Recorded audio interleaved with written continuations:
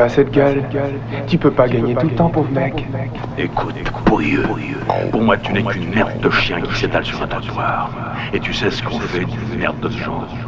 On peut l'enlever soigneusement avec une pelle, on peut laisser la plier devant la balayer, ou bien on peut l'écraser.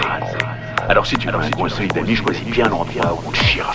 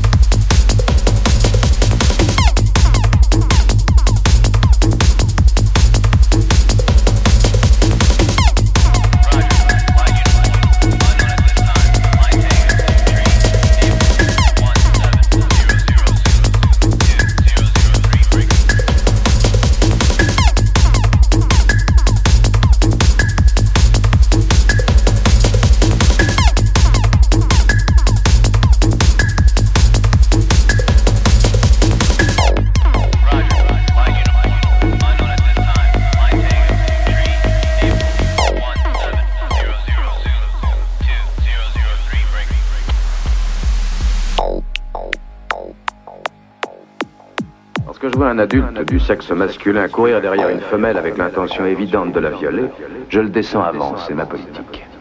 L'intention, elle restait à établir. Quand un gars à poil court derrière une fille, la queue en l'air et un couteau de boucher à la main, c'est drôle.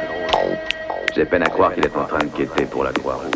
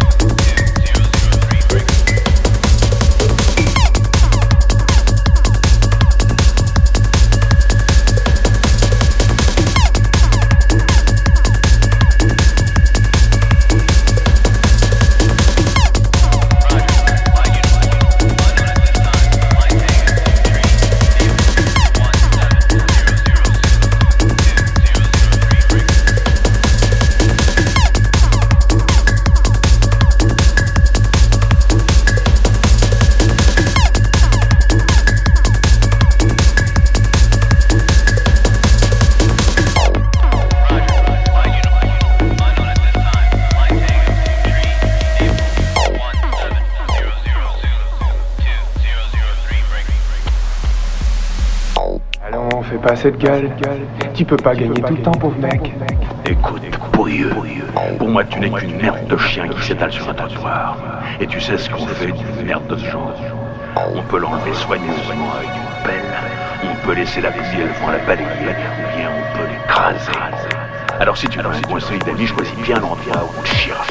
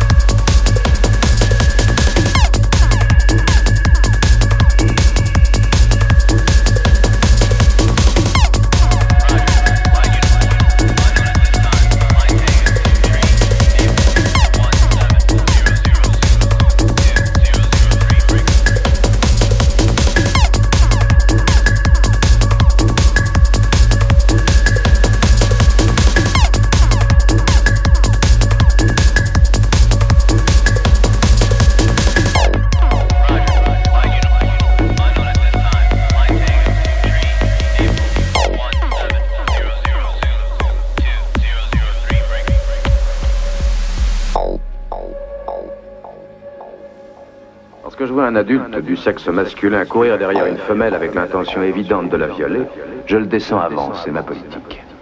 L'intention, elle restait à établir.